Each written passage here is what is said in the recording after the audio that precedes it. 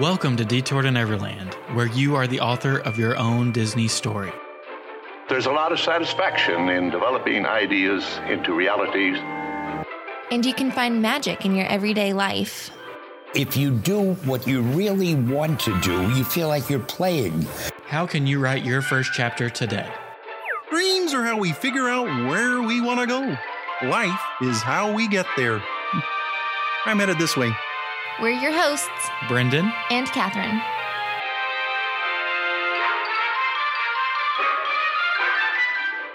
So welcome back to Detour to Neverland. Today is episode number 239. We are continuing our storytelling series today, and we're talking about Buzz Lightyear Space Ranger Spin, and we are going to throw in the rest of the variations of this ride in with it. We originally went out and we were only going to do Space Ranger Spin, but they're so similar and their histories are almost tied together that you have to talk about them as a whole. So if you're new here, the point of these storytelling episodes is to give you the history, but more importantly, the storytelling aspects of what is going on in these attractions, so that the next time you ride it, you catch something new, you get a different emotion, you just get a deeper appreciation for what is going on and the story that is being told to you. So, Catherine, what are your initial thoughts on Space Ranger Spin?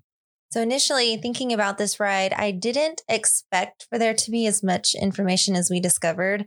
I also honestly didn't remember or didn't realize that this ride is actually as old as it is. So we're going to get into some dates and just some of the basic kind of things that you need to know. But to my surprise, Space Ranger Spin is decently old. It is. So it opened in 1998. So I was 6 years old at the time. You were 4 years old at the time, something like that. Something around there. And yeah, it's been kind of a rocky road for how this space got used in Tomorrowland. But let's talk about just some of the basic information to make sure that we're all on the same page for what is going on for this ride. So it's original to Tomorrowland in Magic Kingdom. Space Ranger Spin is the first version of this attraction to be built. And it had a soft opening in October of 1998 and then a hard launch in November of 1998. And it's interesting because the timing of when that happened. And I know you want to talk about it later, but I feel like we got to go ahead and get it out of the way. All right. Well, this ride is based off of Toy Story 2. And to me, that sounds so funny because usually things, especially rides, aren't going to be based off of the sequel. You know what I mean? Because typically the sequels aren't as popular as the originals. And I feel like at first, I mean, would you agree that Toy Story, the original, is better than Toy Story 2? Absolutely. So I wonder, was this kind of part of their marketing? And I think it has to be, because if you look at the dates, this ride debuted in November of 1998. Toy Story 2 did not hit theaters until November 13th, 1999. So this ride was in operation it was in operation a full year before the ride was even in theaters. So when you think about this ride being based on specifically Buzz Lightyear and his relationship with Zurg, we're going to get into all of those details, but people didn't even know who Zurg really was. You hadn't experienced this character ever before. You've never seen him. You just heard Buzz's kind of crazy stories. It makes me think, like, what were the Imagineers? What was Disney thinking at this time? And again, it plays into some of the issues that they had with Tomorrowland. And before we talk about that, I want to just talk about kind of the different iterations of this attraction, because we mentioned it has many different versions. And so many of you, if you're a Disneyland person, then you would be familiar with Astro Blasters. Every single Disney park around the world at least one point in time has had a variation of this attraction. And Hong Kong has since had it taken away. In 2017, they transitioned their version of it to Ant-Man and the Wasp Nano Battle, which we've obviously haven't been to Hong Kong. It's really just a reskin is what it seems like, right? It doesn't seem like they did too much craziness besides they just put in Ant-Man and the Wasp. Yeah, I think it's the same ride, vehicle, the same features. Obviously, you're still shooting with the same kind of, they're not Astro Blasters anymore, but it's the same kind of gun that you're shooting with. So I think for the most part, it is just a reskin and a retheme to fit kind of the direction that they're heading with putting more Marvel in the parks. So the different names or pseudonyms that this attraction goes by is Space Ranger Spin is one of a kind. That's the one in Magic Kingdom is the only one called Space Ranger Spin. Other versions are Astro Blasters, Laser Blast, or Planet Rescue. And Planet Rescue was the one that was in Hong Kong, right? Or is that Shanghai? I cannot confirm. They all run together, honestly. Especially since we're Walt Disney World people, we always just think about Space Ranger Spin. So I don't know exactly which one it was that was in Hong Kong that closed down already, but it's one of them. So this is considered to be the most replicated attraction ever for Disney. And so if you think about like, you know, a lot of the mainstays, like a Peter Pan appears in, I believe, every park. However, this attraction even expanded outside of the parks. So it expanded into a video game. And so it was an online video game that you can play on the computer, and it tied in somehow with Disneyland, with people who were playing Astro Blasters in the parks. I still don't quite understand exactly how it worked. It may have just been all a ruse as well. It might have been. It was something like if you were scoring well in the parks, it impacted people who were playing at home. So like the better you did at the parks, the better people at home did. And I don't know if it was vice versa, but they were trying to tie it all in together, I guess, to give you that experience at home. And the other version of this was in Disney Quest. So assume many of you are familiar with it, but Disney Quest was an arcade style, huge building that they had in Disney Springs. And they had Buzz Lightyear Astro Blaster, not Blasters, Astro Blaster in singular. And we played this once. I think it was probably 2015 or 2016 or so when we played this. It was basically bumper cars, and you had little balls that you would run Shoot over out. them with your car. It would load them up, and then you could shoot them out to other players in there. It was fun, I thought. Yeah, I mean, from what I remember, it was a good time. It's better than bumper cars because you're not like slamming into each other. I'm sure that was frowned upon, but it was just kind of like a giant, I don't even know what you would call it. It was kind of like a video game in real life. You know, you're shooting each other. It was fun. So I miss it. But RIP to Disney Quest. Oh, yeah. We had a lot of fun every time we went. I mean, we only went once. I only went once. It's still valid. Every time we went, we had a lot of fun. It was a good time. Better use of space than NBA Experience? Well, we've never done it, to be fair, but I would prefer video games over basketball any day. All right, so let's talk about this space in Tomorrowland, because the way that this came to be is kind of a weird story. So when Tomorrowland first opened with Magic Kingdom in 1971, it was probably the worst land. I would assume most guests would have considered it that. They only had 2 attractions in the space. One was the Grand Prix Raceway, which we now know as Tomorrowland Speedway, and the other was the Skyway, and both of which are exact replicas or copies from existing Disneyland attractions. So there was really nothing new being offered in Tomorrowland in Magic Kingdom. So shortly after they started putting things in place, so the People Mover got added pretty soon after 1971. I believe it was 1975 when Space Mountain got added, as well as a couple of other attractions. And one of those was Dream Flight. Nope, that's not correct. It's before that. So again, this is quite confusing because like Space Ranger Spin, there's a lot of names that go into this show building. As we were doing research, it almost just felt like it was never going to end. So it started with If You Had Wings. So ultimately, they were all about airplanes and aviation, specifically traveling, because different sponsors, which was so popular at the time, they took this space and it was basically a big promo for them to promote their airlines. So initially it was Eastern Airway, which was Disney's premier airline partner. They did If You Had Wings, and then eventually that turned into Dream Flight, where Delta was the lead sponsor of that.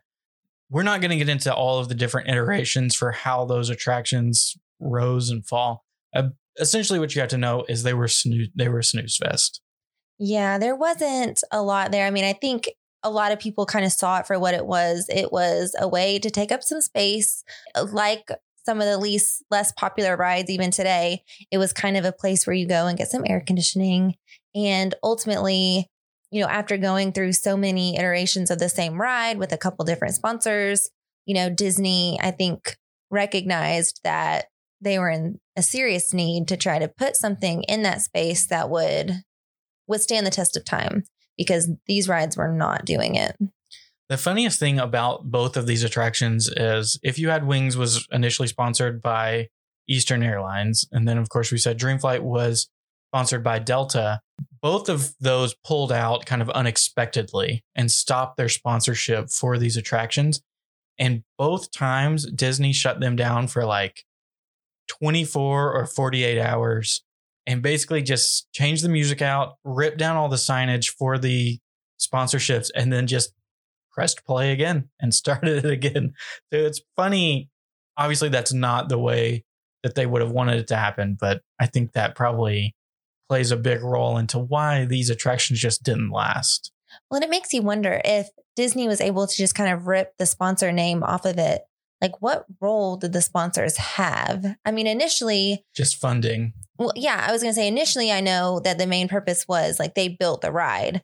That's why it was basically just, hey, look at all these cool places we can take you to. Like, come, you know, use our airline. We partner with Disney. But past that, they didn't really seem to offer much to the parks. You know, they weren't giving you anything that Disney couldn't have cheaply done themselves.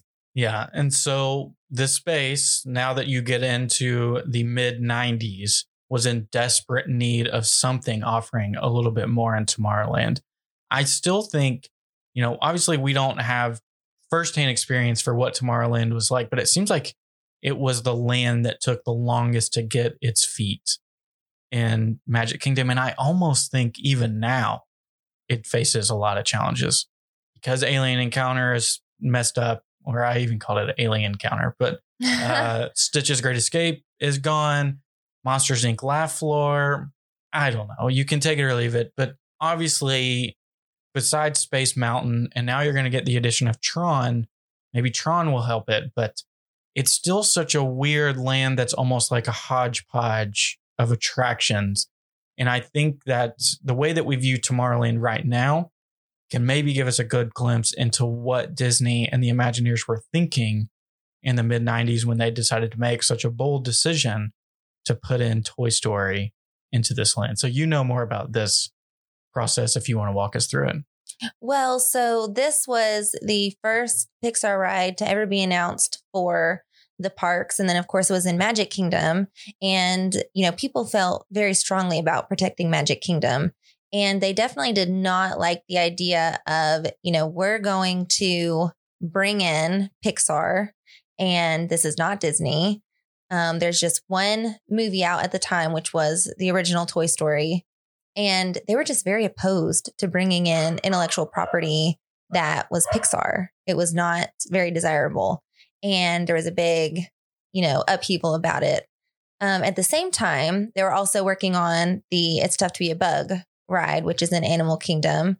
And if you want more details about that, we talked about it in episode 220. But it was kind of the same thing. Bug's Life wasn't released either in theaters. So It's Tough to Be a Bug released before the movie, although their release dates were less apart. It wasn't quite a year before It's Tough to Be a Bug was released.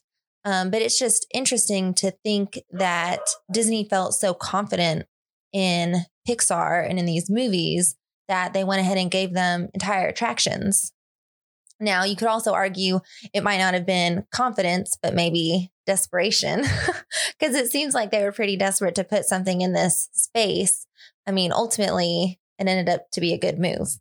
I also think it's just interesting because what we said before, you know, if this came out before the Toy Story 2 debuted, and this was like your first look at Zurg, this was the first time that you were able to be shrunk down to the size of a toy and really get that experience, especially, you know, this was before Toy Story Land, before Midway Mania, any of those things.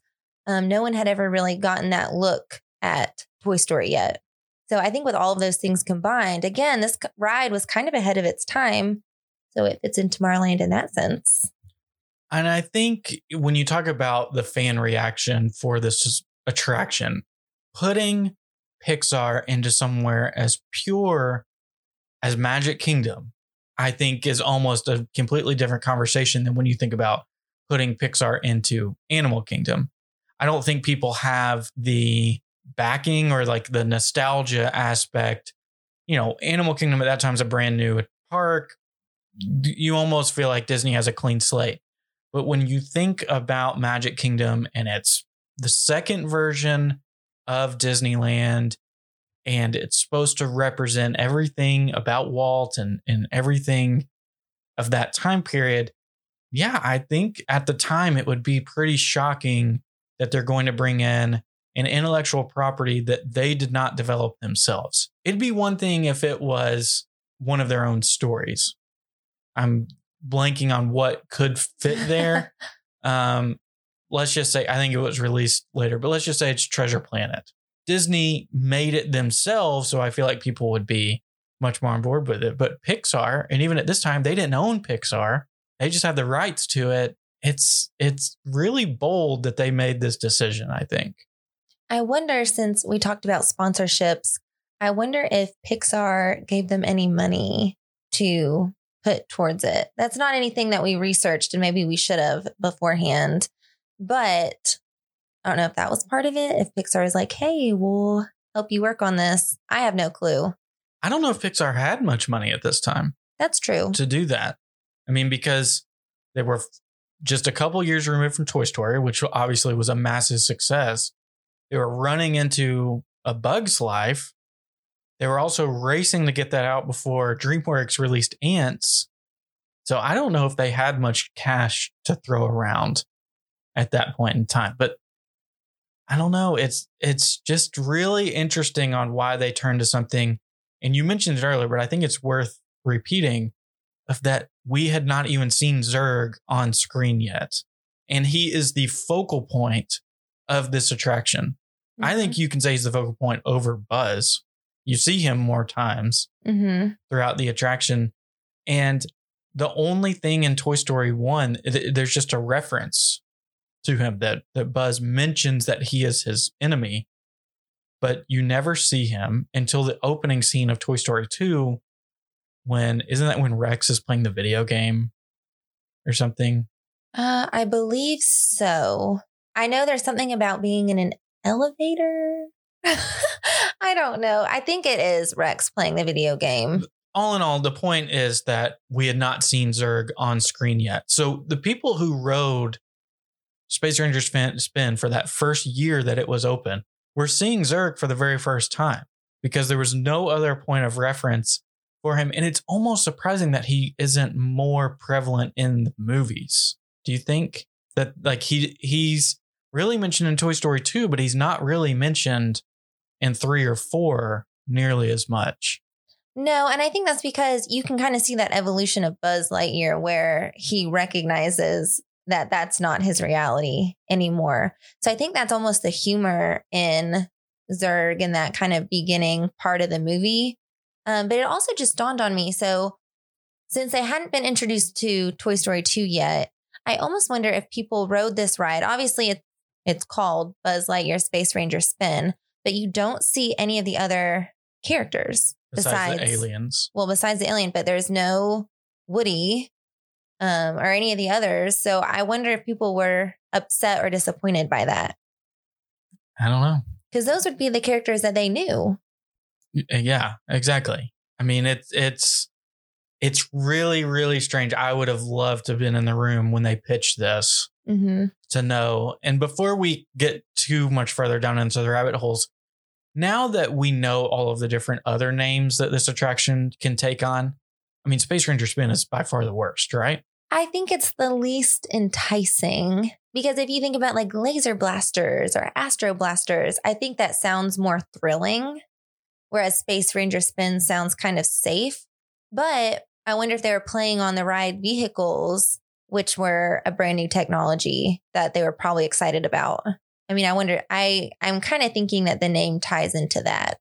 I just don't like Spin.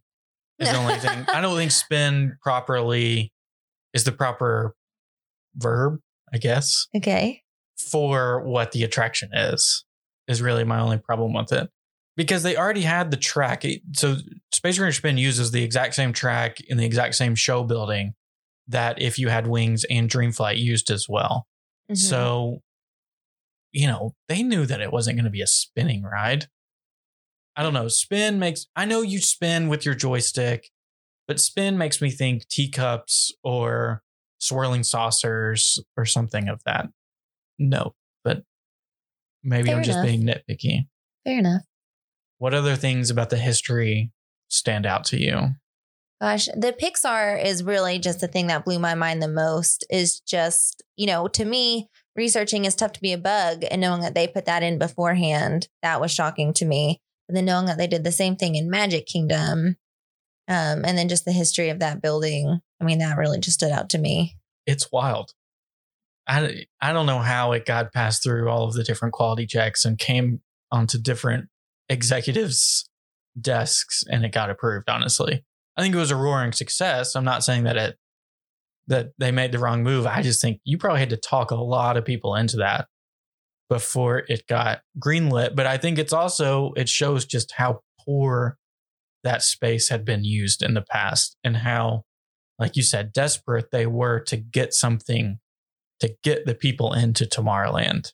Yeah. And I think what's interesting too is looking back at, like you said, it was obviously a massive success because not only did they push it into all of these other parks, but they used it in a lot of their promo materials. We went back and we watched some of the commercials and stuff that they ran.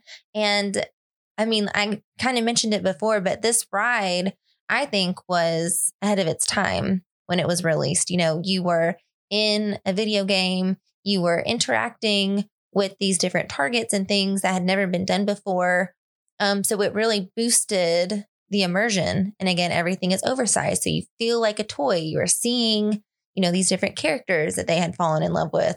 So I think maybe the storytelling aspect is what got these people, where Pixar might have been lacking at the time, obviously not right now. I think maybe the storytelling and some of those technology features won them over. Yeah, as we transition into that storytelling conversation, I do think it is really important to think about this as the first time that guests were viewed as toys.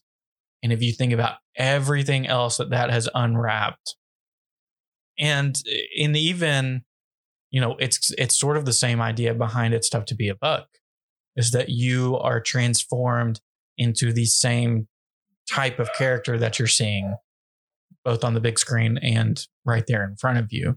It's really interesting. So you want to walk us through the ride kind of and things that stood out, because I think both of us didn't realize that the story is much richer than we initially thought. I just thought it was a game. Oh, exactly. And I think that's the part of it that everyone can fall in love with, because kids riding it don't care about a story. Your average person probably isn't looking for much more than maybe that adrenaline rush or that competition. And, I think that's where they kind of hit the nail on the head with being something that appeals to everyone. It's not super thrilling. It's something that your grandma can ride or, your little cousin, whatever it might be. I told you during research that I think moms love this attraction. Have you ever met a mom who doesn't like Space Ranger Spin? Both of our moms love it. What was your reason for moms loving this? I just think it's because they can score, they can be competitive. It's fun. It's fun to watch your kids play it. I just think this is an attraction that moms love. It's not overly thrilling. Just moms love it. I think moms of all ages love it. Maybe we can say grandmas love it. So, again, I think the story, even for us, we learned a lot in just researching this. So, of course, once you enter the show building, you are entering Star Command. And again, that's something that in Toy Story 2, they really hone into. In the original Toy Story, again, in that one scene where they mention Zurg, it's Buzz Lightyear basically lecturing Woody about how he's wasting his time and he has to go to Star Command. So now we are introduced to this world of Star Command. So we're in Star Command and Buzz Lightyear is there giving you instructions for how you are going to defeat this evil Emperor Zurg. and you start to see pictures of him in the queue. So it's very cartoonish. Again, there are oversized things where you can start to understand, like, okay, I am a toy now. I'm talking to Buzz Lightyear. He's life size. The animatronic that he has, at the time was very new because it's that one.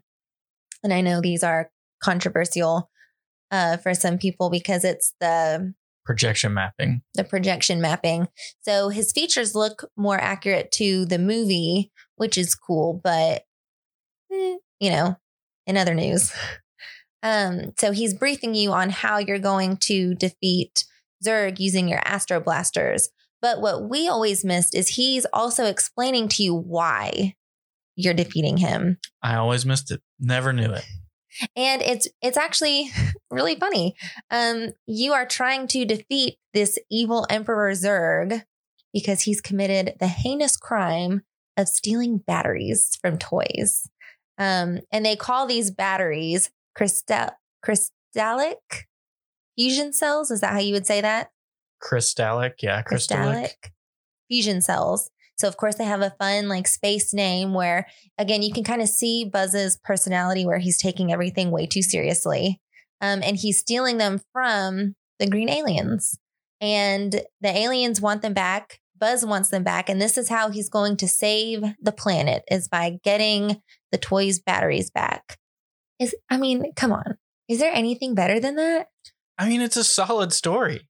I guess, to answer my question from before about how did this get through so many people of gatekeepers of greenlighting this project, I think it's because the story is so solid. Do I wish it was, I don't know. I was going to say, do I wish it was explained a little bit better? I just think maybe we don't listen well enough. And we don't take it in well enough the way that they intended for us to do. Maybe we're the only two people on the planet who didn't understand that this is a story, but it's a really, really solid, it still stands up. Mm-hmm. And I think that's what's important, is it's not just like, okay, this ride was introducing you to Toy Story 2. Now we can move on. It is still applicable to the movie, obviously, and being a toy and needing batteries to function. And I also think it's funny because, like you said, we've missed this time and time again. But even throughout the ride, something that I noticed just going back and looking through it now, you can see that there are batteries everywhere. So it's tying in. I understand. I always noticed the batteries. I didn't know the reference. We didn't question why they were there, but now we know. I just thought they were space batteries. They are space batteries. Well, yeah, they are. But I didn't understand that Zurg was stealing them. To keep them away from the little green men. There's another part that we missed completely as well. The space scene, right? Well, so we're getting to that. So, of course, you are explained how to use your Astro Blasters. He kind of gives you a quick rundown of what your mission is, which is to hit the targets and take down Zurg. So you go through all these different scenes where you're faced against these robots and aliens and, weird machines, and, you're hitting your targets, which is very, very hard. We'll get into that here in a minute, but we struggle. And then it turns out that you have to go through that tunnel, I guess you would call it. So if you don't know what I'm talking about, if you've never been on Space Ranger Spin, you might want to watch a video of this, but I'm going to call it a wormhole. It's kind of the least climactic part of the ride where, you go through all of these amazing scenes with these neon and very bright, characters that you're shooting at. And then all of a sudden you're just in a tunnel. We learned it's because you are escaping. So at this point in the ride, you are failing. You are not succeeding in defeating Zurg. So you need to get out of there. You need to get back to Star Command. You're looking for backup, basically. So you're going through that tunnel. And of course, you're going through space and you are trying to find this backup. And then in that last scene where you see Buzz, he is the backup. So he comes in and he helps you. And that's when you defeat Zurg in that last room. So it is a completed story. You get the beginning, the middle, all the action, and then the end where Buzz Lightyear helps you defeat Zurg.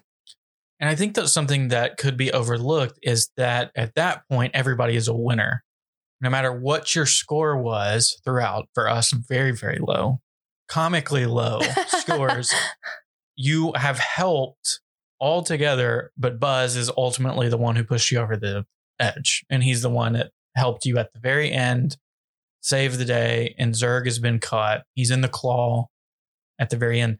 And so I think that's a nice, people will say that's like a Disney type thing, that's very Disney like, that everyone's a winner. Everybody gets a participation trophy. But I do think it's nice because, sometimes you do see people who've scored in the thousands, like not even the tens of thousands, Well, kids, and I think it's just a nice little bow on the end that everybody worked together, but we couldn't do it without our hero Buzz. Yes. So, ultimately, I think that gives us a better appreciation for the ride just because it does tell that story. It's not just a game. And, a lot of times this gets compared to Midway Mania, and we're not going to get into all of that today or even the other versions. Well, I will compare it to the other versions. Okay. Well, and how they are far superior, but just from a storytelling aspect, I think it's pretty solid. And I think if you do start to think about that immersion factor, it's there on this ride. And I feel like this might have been one of the first rides in Tomorrowland where you can truly feel immersed in what it is that you're doing. And it's withstanding the test of time. And I think not only does it involve Toy Story, which, people, including us, we just love, but with it being the person who has a Slinky Dog wrapped around their head right now, it fit. I had to do it. And you got me distracted. Now I'm thinking about my Slinky Dog. I just think it fits. It's not going to outrun itself. Now the technology might, and we'll talk about that, but the story plot is solid. I agree. I was going to say the same thing. And, maybe this is a time where we talk about some of the different versions. We've only been on one other version that's still standing. We went on the Disney Quest version, but it's not entirely the same thing as this. But Astro Blasters in Disneyland is far superior, just based on one fact alone. The guns are better. And why are they better? They're better because they detach from your car and they're not mounted to it. And so when you have a shoddy driver, maybe you, maybe me, who knows? I'm not pointing any fingers here. When you have a jerky driver, it doesn't affect you nearly as much. But when you are trying to use the mounts in the Magic Kingdom one, it gets really, really difficult. Maybe just for us. You're still giving me a look. Do you think you're not a bad driver? I was just called a shoddy driver. I didn't point any fingers. No names were named. Just saying, maybe I've had some times where I rode this attraction and I didn't have a great driver. It could have been anybody. Could have been anybody. But I completely agree. I do think that not only enhances the story, but it enhances the experience. We were blown away the first time we rode it in Disneyland and we could pick the guns off of the cart because you do get better aim. There's better accuracy. And when you put both of those things together, it's ultimately a better experience. It's more fun because it's not as frustrating as not being able to hit the target, because there's sometimes too where you just can't pull it far enough over to hit what you want to reach as you're going, especially since there are some targets to hit that are better than others. So if your driver is not good, whoever that might be, or if your gun isn't allowing you to turn far enough, your blaster, I guess we should say blaster. It's unfortunate. But then I guess you could ride again. So maybe that's why they, keep getting you back in line. Yeah. We haven't been on the other versions of the attraction. We watched a video where someone said that the Shanghai version is not very well done. That it's not, I think Shanghai is not about the story between Buzz and Zurg as much as you're just seeing Buzz more often. But you're basically shooting at the exact same type of target the entire time. They're not like the fun robots. Yeah, there's no robots, there's no aliens. It's just like the same thing over and over little again. like and they're tools. just placed at different points throughout the attraction. But yeah, I think still I would say Magic Kingdom has the worst version of this. You would have to think it has to get refurbed eventually, right? I mean, maybe once Tron is built and some of the pressure is taken off of the rest of Tomorrowland, I think Space Mountain's going to get a refurb as well. You would have to think they're going to address this eventually. Before we did this, you could have talked me into taking this completely out of Tomorrowland, but I don't think that anymore. Oh, well, that's big. I think it's solid. The story is great. I think the entertainment factor too is also great. And I think that is important, especially for something like an Omnimover.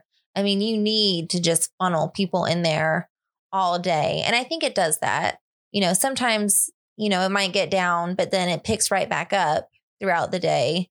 But I do agree that I think with even just a smidge of like a technology upgrade, including the guns, I think it would blasters. I think it would have the same appeal that Midway Mania has. The technology there is out of this world. I do want to be clear though, when I say update technology, I really just mean the blasters, because I don't want screens. No, I don't want screens, and I don't want 3D glasses. I love the actual targets that you're hitting. But don't you think there's something that with the targets, I don't know, I almost feel like, because my issue, and this might just be a personal problem. Well, we have a lot of issues on this attraction. But part of my issue with this ride is it's hard to know if you've hit the target. Like, I wish there was something, if the target would just light up. Okay. A response. Really what I'm saying is that I don't want to be shooting at a screen. Yes. I agree. I want the big Loch Ness monster type alien going back and forth in front of me. And I want the volcano in the back. I don't want it to turn into something like Midway Mania, which is great. We haven't done that one yet, but it's a great attraction. But I think this one it's deeper than that. It needs the larger than life setting, like a dark ride that you're going through. Mm-hmm. I mean, it's when you think about it in that way, it is a dark ride with a story that also has an immersion factor of a game. What more could you really ask for besides better technology? Just better technology. I agree. That's all it really needs. And then I think it would be one of the best rides in Magic Kingdom. I think it's already a very good ride, and I already think it's at the top of most people's to-do list when they go on vacation. I do think it's a must-do for Magic Kingdom because of all the things that we've already talked about today. I just think it would probably be at the top if it was a little better. Yeah, I'm with you. All right, so let's get our listener feedback and our scores from Facebook, and then we will give it our Neverland score, and then we'll wrap this up. So let me pull them up on Facebook real quick.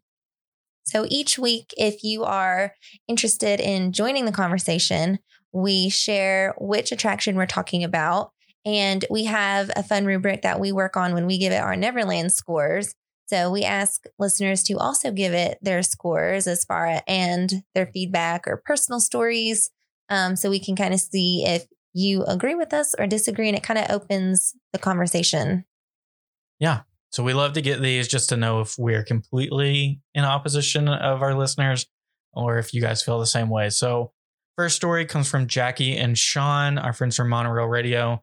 So they got engaged in Disney like we did. And so Jackie told a funny story, and she said it was now it's their first ride of every trip. And actually, when Sean proposed, I was still kind of in shock. And he told me, get it together. I want to go on Buzz Lightyear. So nothing says true love like going to defeat the evil Emperor Zurg after you've just committed to marriage. Well, and trying to defeat each other's high scores. Some friendly competition. And apparently Sean did become a galactic hero on this ride. So jealous of anyone who's ever been a galactic hero. We know how to. Do we, though? I know which ones to hit. I just never hit them. I know the strategy. I just don't have good enough aim, apparently. Yeah. It's like Midway Mania. I know what to do. I just can't execute. It's an execution problem. So next, our friend Kelsey gives us a point of view from Astro Blasters. And she mentions a little bit about Space Ranger Spin, about the guns being stationary and how it's awful. But she told sort of a long story, but it's worth it. So hang with me. She gave it a solid 8 for her, and she said she absolutely loves the attraction. The only categories it scored lower in were Fast Pass worthy because as a Disneyland annual pass holder who went to Disneyland between college classes, I never used Fast Passes. And then thrill worthy for it's more of an emotional thrill and not a thrill ride. She said it's hard to describe just how much the attraction means to her. My first date with her now boyfriend of 7 years was at Disneyland in college, and this was their very first attraction together. So it's really interesting, and you can head to our Facebook group and hear the rest of it, but it plays a major role in their relationship. I think it's always nice on like a very first date or when you're getting to know someone to see that competitive side of people as well. And this is like a good introductory one. I think Midway Mania might be a little too competitive for that, but Astro Blasters, a little bit more appropriate. What do you think? Depends on how you play. A lot of people, and well, maybe not a lot of people, we've talked to some friends who work together on these types of rides to help one person be successful while the other person is like the helper. We don't quite play like that. So maybe, again, it's an us thing where we're just too competitive. But I guess it depends on how you play.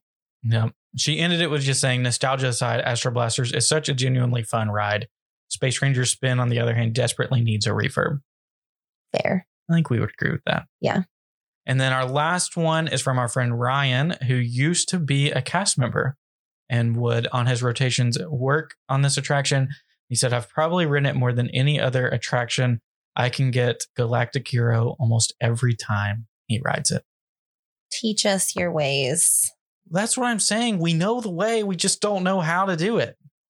I mean, we just don't know how to execute it. It's our aim. Got poor aim. Maybe, or, just keep blaming the driver. I could. I think that's a solid choice. All right. So our Neverland scores.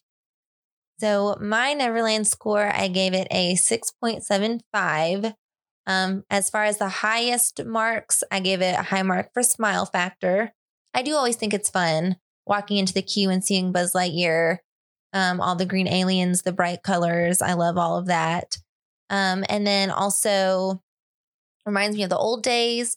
I guess I shouldn't be surprised that this ride is as old as it is, that it was made in 1998, because I can't ever remember a time going to the parks without it. The only thing that I can think I remember is the hype around the opening, because it had really, really long waits in the late 90s. And so I would have been, 7, 8 years old. And so that's the only thing that I think I can remember, but I don't. Waiting in line. Yeah, I don't remember Dream Flight at all. No, if I went when that was open, that's definitely one that my family would have skipped. They skip a lot. And then I did end up giving it pretty high remarks for the immersion category. Again, a lot of it ties into our research. So we try to be unbiased, but sometimes we just can't help it after we learn so much about these rides, because it does make us appreciate them more. So yeah. What about you, Brendan? I gave it a 6.75. Oh, no, I gave it a 6. You gave it a 6.75. Yes. Tried to steal your score there for a second. I rated it high for nostalgia and for immersion. And I think what I rated at low end was how long I'm willing to wait for it. Mm-hmm. I think it, and my score is strictly based on Space Ranger Spin. Was yours as well? Yes. Astro Blasters would get a higher score, but specifically in Space Ranger Spin, I hate that queue almost more than anything. It always feels very muggy. There's not good air circulation in there. And I don't know if it's just because of the number of people that they try to fit in that space. And of course, right now there's social distancing, so it's better.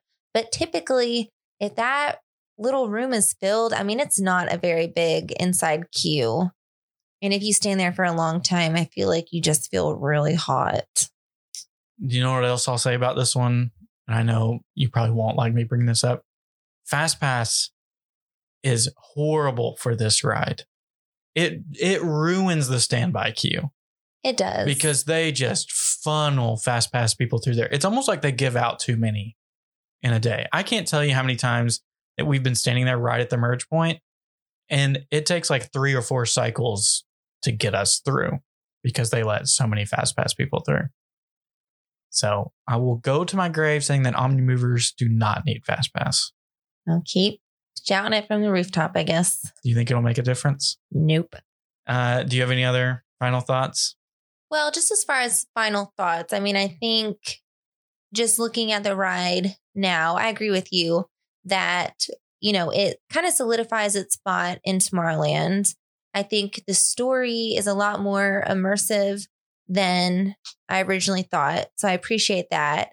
And I also just think it's just so interesting the time period that it released. So just knowing that a full year before we ever saw Zurg on a screen in a movie, he had its own attraction. And it's kind of funny because you don't see Zurg anywhere else. You don't see him in Toy Story Land. You don't see him. I mean, I can't even think of where else you see him. He's not in the other movies. Well, and he's not in Mania at all, is he? I can't think of a single time where he is. He maybe is in the Alien Ring Toss. Just briefly. That's the only one I can think of. I know his picture is up on the wall during the practice round because I always throw my things at him. Boo, Zurg. But I mean, it's just so funny that he basically got his own attraction and he's not even a big character. He's really only in Toy Story 2. And it's just so interesting that they made a whole attraction for Toy Story 2. Which is the worst Toy Story movie. Or you're going to say Toy Story 4 is. Yes. Toy Story 4. Now we'll get your real The Toy feeling. Story, which shall not be mentioned. But yeah, I think it's just really, it just goes to show there's been so many attractions that we've talked about during this series where we just had no idea how deep the story is. And especially like these dark ride type attractions that you just don't really, if you're not really paying attention, I think you can so easily miss it. That it's not spoon fed to you, which I kind of like that about it. It's like you can continue to evolve and continuing to get a deeper appreciation for it. And you can get, I mean, it also leaves it open for interpretation, which some people may or may not like until you actually understand the story. Now, I can guarantee the next time we're in this queue, we're going to stop and actually listen to what Buzz Lightyear is telling us because I want to hear him talk about getting the batteries back for the little green men. So once again, the Imagineers outdo themselves. It's so much deeper than it appears on surface level. And I think that's what we love so much about Disney. And that's just really what we enjoy. So any other things that you want to add for this attraction? I think that about covers it. All right. Well, thank you so much for listening. If you're ever looking for a way to help out the podcast, if you got any sort of enjoyment or gained any piece of information on this that you think that will enhance your next trip, we would really appreciate an iTunes review. It is absolutely the best thing to help us out and to push the podcast to more listeners so they can discover us. Also, if you are not already, we would really appreciate your subscription on YouTube. We're diving into there, putting up these videos, and we would really enjoy it if you would join us over there as well. We're looking forward to creating some more parks content in the near future as well. So thank you so much for listening. I hope you have a wonderful weekend, and we will chat with you next Monday. Thank you for listening to Detour to Neverland. Make sure you subscribe and leave us an iTunes review if you enjoyed the show. Between episodes, you can find us on Instagram at Detour to Neverland or visit detourtoneverland.com. We appreciate you letting us